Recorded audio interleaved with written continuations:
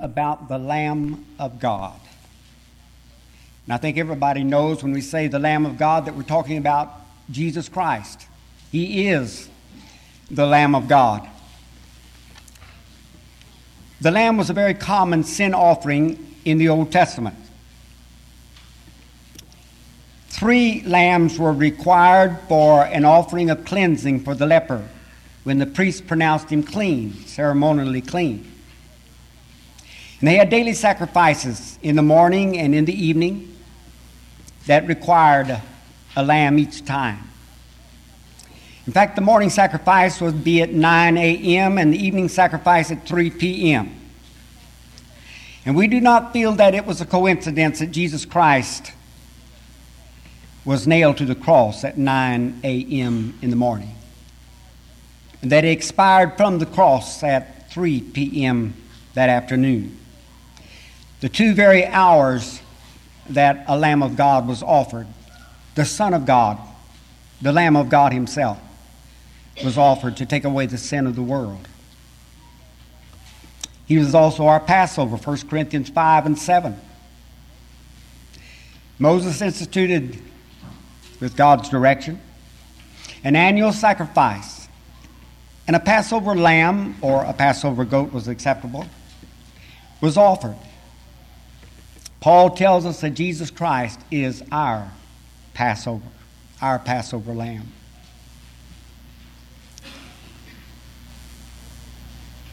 Every lamb that was offered was a type of Jesus Christ's sacrifice.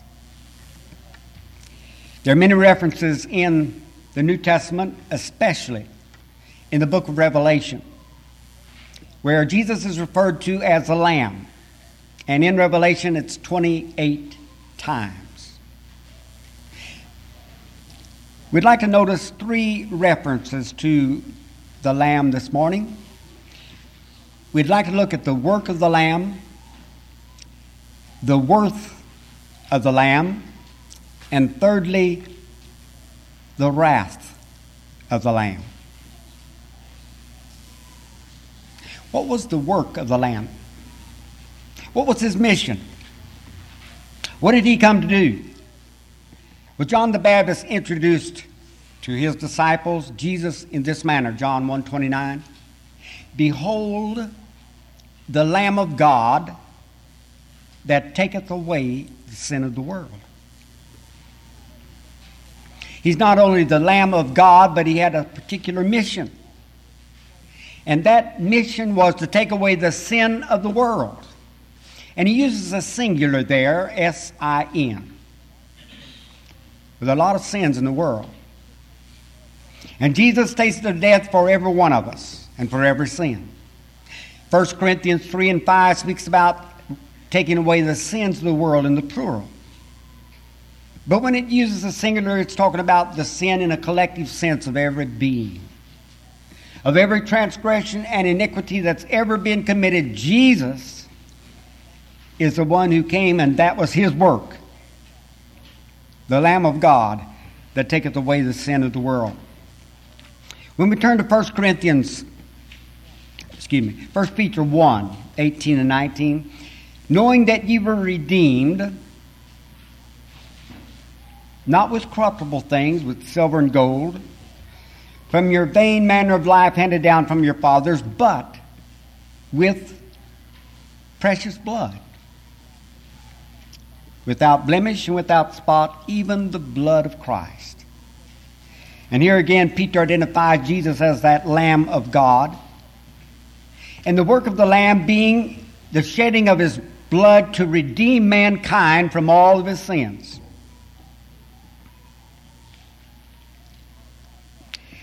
There's quite a contrast in the manner Jesus approached this task, his work, than that we notice in the world. I'm thinking about Rambo. Rambo sought revenge. He wanted to get even. And I suppose he got his revenge. He certainly caused a lot of havoc in his mission. But Jesus came in a different way. And even though Jesus Christ is one with all power and all authority, and he can make Rambo look like a kindergarten wimp, that wasn't his approach. Jesus came to appeal to the sinner, not to get revenge upon the wrong and the rebellion that he's done against God, but to bring him back to God. That was the work of the Lamb, to die for mankind. I like the song, "Love Lifted Me," and that's what we're talking about here. I was sinking deep in sin, far from the peaceful shore, buried deeply, stained within, sinking to rise no more.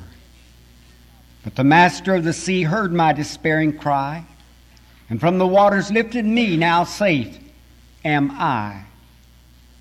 Love lifted me. Love lifted me. When nothing else could help, love lifted me. 1 John 4:9, we love him, not because he is all that powerful, but because he first loved us. God so loved the world that he gave his only begotten Son. All of us need our sins forgiven. I mean, there's no exception. Jesus was the only perfect individual who never sinned. But the rest of us have sinned, and because of our sin, we're separated from God. Romans 3:23 tells us we all sin and fall short of the glory of God or the approval of God. In Isaiah 59:1-2, it tells us that the Lord's hand is not shortened that he cannot save, neither his ear heavy that he cannot hear. But your iniquities have separated between you and your God. Our iniquities is that which is the barrier from our full fellowship with God and all the blessings that he wants to bestow into our lives in Jesus Christ. It's our sins. But Jesus came to take away those sins, because man cannot save himself. We know from 1 John 2:2 that Jesus Christ is the righteous, who became the propitiation, your version may say expiation, or maybe the atoning sacrifice, which is really what it means. But not for our sins only, but for the whole world. His task was not just confined to God's people. His work was to make an atonement that we might be at one-ment, to spell the same word and pronounce it differently, with God. He is our atonement. Some of you may have heard this story. I told it here one time, but I'll tell it again because I like the story. S.D. Gordon was going down the street and he met a little 10-year-old boy, and he was a dirty little boy. And he was swinging along like 10-year-old boys, not every 10-year-old boy, but a lot of us boys were dirty. And we'd be swinging along this bird cage. It was all rusty and bent up, and inside were several little birds shivering on the floor of the bird cage. But he stopped the lad and he said, "Where'd you get the birds?" And the boy said, "Well, I trapped them." And so Gordon said, "Well, what are you going to do with them?" He says, "I'm going to play with them. I'm going to have fun with them." He said, "Well, after a while you're going to get tired of that. Then what are you going to do with these birds?" The little boy said, "Well, I have some cats at home, and they like birds. I'll just feed them to my cat." Well, the compassionate Gordon said, "How much do you want for that bird cage, those birds?" The little boy thought for a moment. He said, "Well, mister, you don't want these birds. They're not any good.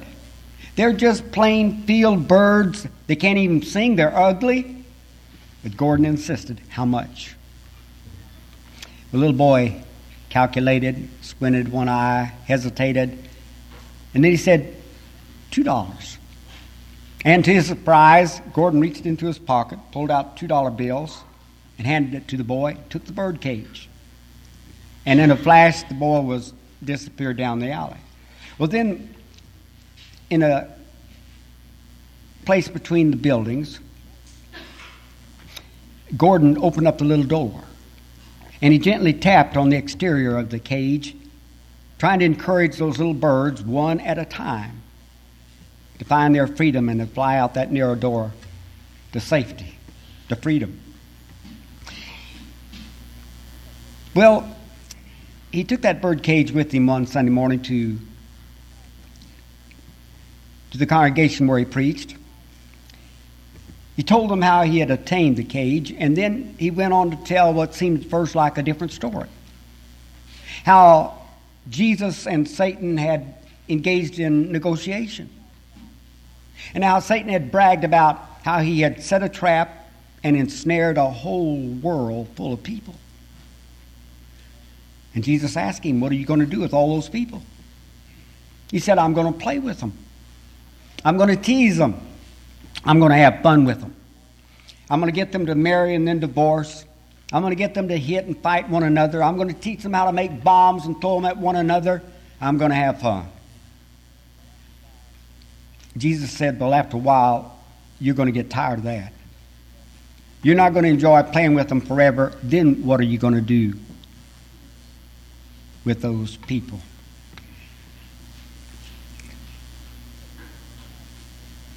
Satan said, well, they're not any good at all.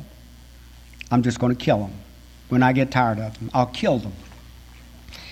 But Jesus said, what do you want for them? And Satan said, you can't be serious. These people aren't any good at all. If I sold them to you, they would just hit you. They'd spit upon you. They'd drive nails into you. They're not any good. You don't want them. But Jesus insisted. How much do you want for them? And Satan said, all your tears and all your blood, that is the price. And Jesus paid that price.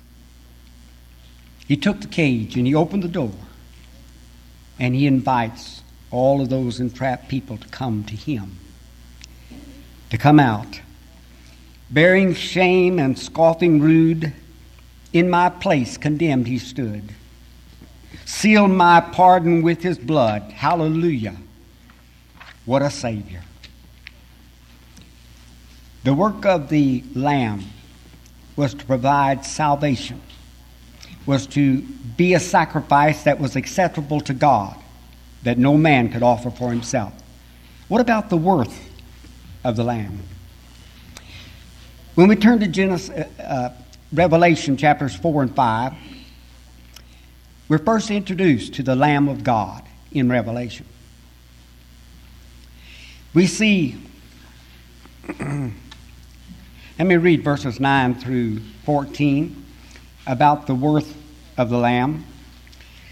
Before I get to verse 9, we want to notice that John saw in the right hand of him that sat on the throne a book written within and on the back, closed, sealed with 7 seals. And I saw a strong angel proclaiming with a great voice, who is worthy to open the book and to loose the seals thereof? And so they're looking for one who is worthy.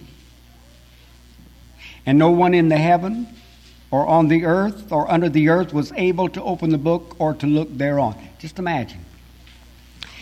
It wasn't a matter of strength. It was a matter of being worthy. And they couldn't find anyone in heaven or on the earth or under the earth, which is a reference to death in the Hadean world. Nobody was worthy to take the book that was sealed and open it up but Jesus. He was the only one. And he is described as the one who has 7 horns, referring to his omnipotence, 7 eyes, referring to his infinite wisdom, which are the 7 spirits of God, the fullness of the Spirit, sent forth into all the earth. Now, verse 9. And they sing a new song, say. And you find this expression throughout both the Old and the New Testament. A new song speaks about a new relationship to God, brought about because of some deliverance. In chapter 15 and 3, we read about the song of Moses and the Lamb. You can find it originally in Exodus chapter 15. But here is a new song because of a new relationship these people had with the Father. And this is, I think, being compared with that deliverance of God bringing his people out of Egyptian bondage, but now he's bringing them out of redemption of sin. Worthy art thou to take the book and to open the seals thereof. For thou wast slain and didst purchase unto God with thy blood men of every tribe and tongue and people and nation, and madest them to be unto our God a kingdom and priest, and they reign upon the earth.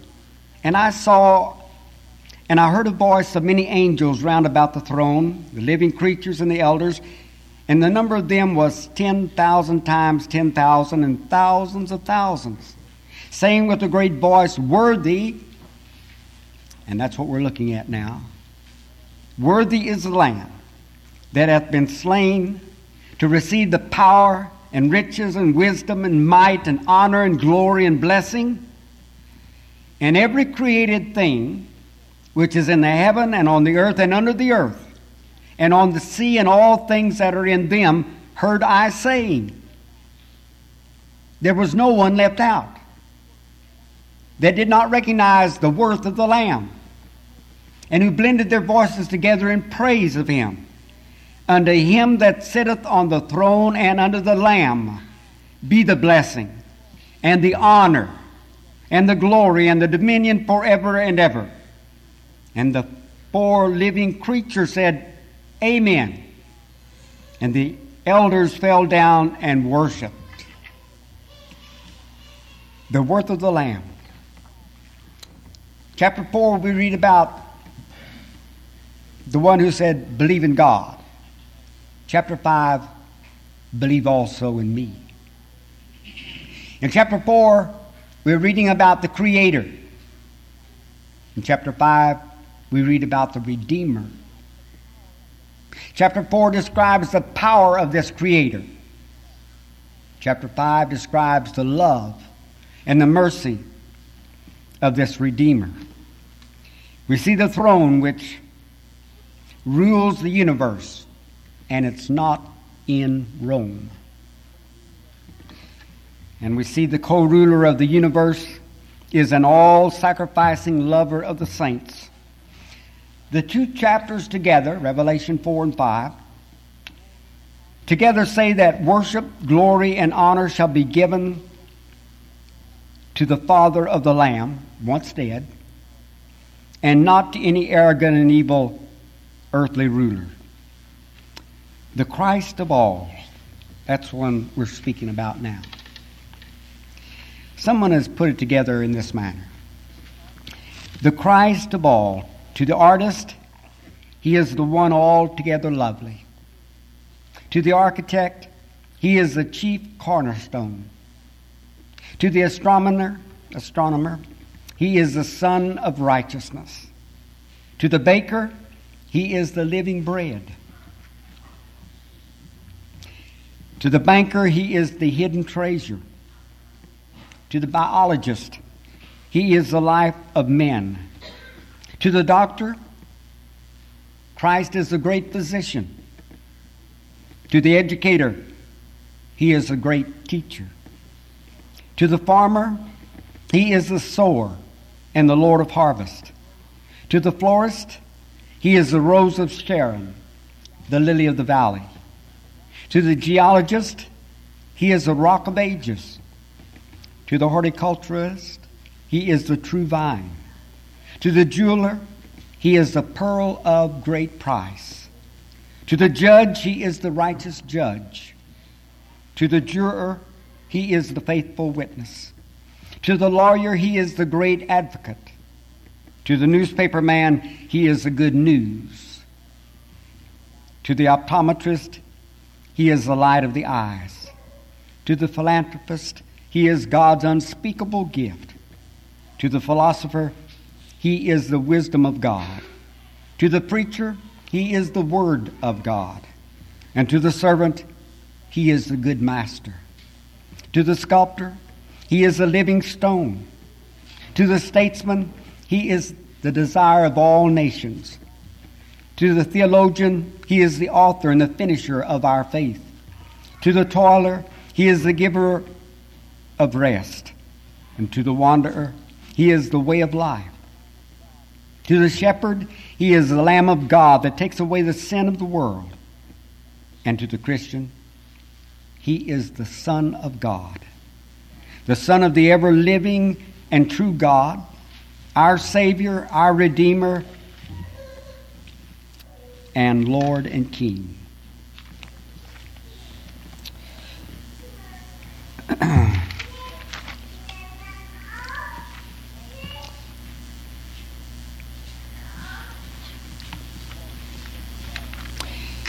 And because we children of Adam want to be great, Christ became small.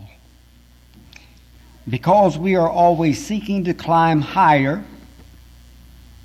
he stepped down. And because we will not stoop, he humbled himself. And because we want to rule, he came to serve. We're speaking about the worth of the Lamb. He was and is worthy not only of all of the sacrifices and the suffering of the apostles, but he was and is worthy of all of our suffering and sacrifices. The work of the Lamb, the worth of the Lamb, and the wrath of the Lamb. I don't know about you, but to think of the Lamb and wrath is just not compatible. I don't think about the animal, the lamb, as being ferocious. I may think of a lion, a tiger, or, even dogs can be ferocious. But a lamb? Did you ever know a lamb to be ferocious? To exercise wrath? Well, that's what God says about Jesus. It speaks about his wrath as a lamb. Not as the King of Kings and the Lord of Lords, that he is. In chapter 6, let me just read from 12 through 17, the last, well, not the last, it's the sixth seal that he's removed from the book. And I saw when he opened the sixth seal, and there was a great earthquake, and the sun became black as sackcloth of hair, and the whole moon became as blood. And the stars of the heaven fell unto the earth, as a fig tree casteth her unripe figs when she is shaken of a great wind. And the heaven was removed as a scroll, when it is rolled up, and every mountain and island were moved out of their places. And the kings of the earth, and the princes, and the chief captains, and the rich, and the strong, and every bondman and freeman, hid themselves in the caves and in the rocks of the mountains. And they say to the mountains and to the rocks, fall on us, and hide us from the face of him that sitteth on the throne, and from the wrath of the Lamb.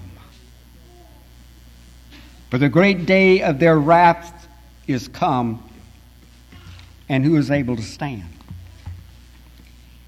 The Lord's not talking about the end of the world. It sounds bad enough. He's talking about the sixth seal.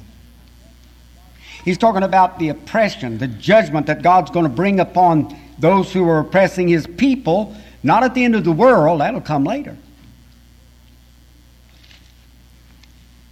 But during those first few centuries of the Christian era, this is apocalyptical language. This is the language of the Old Testament prophets that we should all be familiar with. He's expressing his wrath upon the Jewish enemies, upon the Roman enemies. And what will it be at the end of the world? Let me read just a few scriptures somewhere. that speak about the wrath of God. This is John speaking. He said, "You brood of vipers, who warned you to flee the wrath to come?" And he's talking about the wrath of God came in the first century. That's Matthew 3:7. "But by your hard and impenitent heart, you're storing up wrath for yourself on the day of wrath when God's righteous judgment will be revealed." It's God's righteous judgment. "For he will render to every man according to his works. For those who are factious and do not obey the truth, but obey wickedness, there will be wrath and fury. There will be tribulation and distress for every human being who does evil. On that day when, according to my gospel, God judges the secrets of men by Christ Jesus." That's Romans 2:5-16. "And how ye turned unto God from idols, to serve a living and true God, and to wait for his Son from heaven whom he raised from the dead, even Jesus, who delivers us from the wrath to come." There is the wrath of the Lamb. He's also the deliverer of those who will respond to him from that wrath. "For if we sin," that was 1 Thessalonians 1:9-10.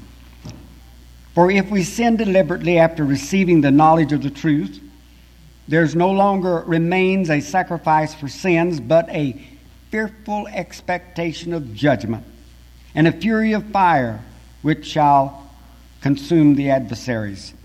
Hebrews 10:26-27. One other. "For if they did not escape when they refused him who warned them on earth, much less shall we escape if we reject him who warns from heaven." Hebrews 12:25. Jesus Christ was filled with compassion and concern. But he also spoke often of judgment, of perdition, of hell, of eternal punishment, and other aspects of his wrath. Man needs to understand that God is exceedingly angry with man. Brethren, I hear so often that God hates the sin, but he loves the sinner. That's partially true. God is angry with the impenitent sinners. "O Jehovah, rebuke me not in thine anger, neither chasten me in thy hot displeasure. Have mercy upon me, O Jehovah, for I am withered away. O Jehovah, heal me, for my bones are troubled. My soul also is sore troubled. And thou, O Jehovah, how long? Return, O Jehovah, deliver my soul. Save me for thy loving kindness' sake." That's Psalm 6. Let me close by telling us what we need to do with the salvation the Lamb has provided through his work, through his worth. It was acceptable by God. Jesus died to provide our salvation. We need to take it. We are to take it freely, Revelation 22:17. We are invited to take it, Matthew 11:28. Didn't Jesus say, "Come unto me, all ye that labor and heavy laden, I'll give you rest"? We are entreated to take this salvation, 2 Corinthians 5:20. We are commanded to take this salvation, 1 John 3:23. We are to compel the unsaved to take this salvation, Luke 14:23. And men are lost when they will not accept it, John 5:40. When Jesus came to Golgotha, they hanged him to a tree. They drove great nails through hands and feet and made a Calvary. They crowned him with a crown of thorns, red were his wounds and deep, But those were crude and cruel days, and human flesh was cheap. When Jesus came to our town, they simply passed him by. They never hurt a hair of him. They only let him die. For men had grown more tender, and they would not give him pain. They only passed on down the street and left him in the rain. Still Jesus cried, "Forgive them, for they know not what they do."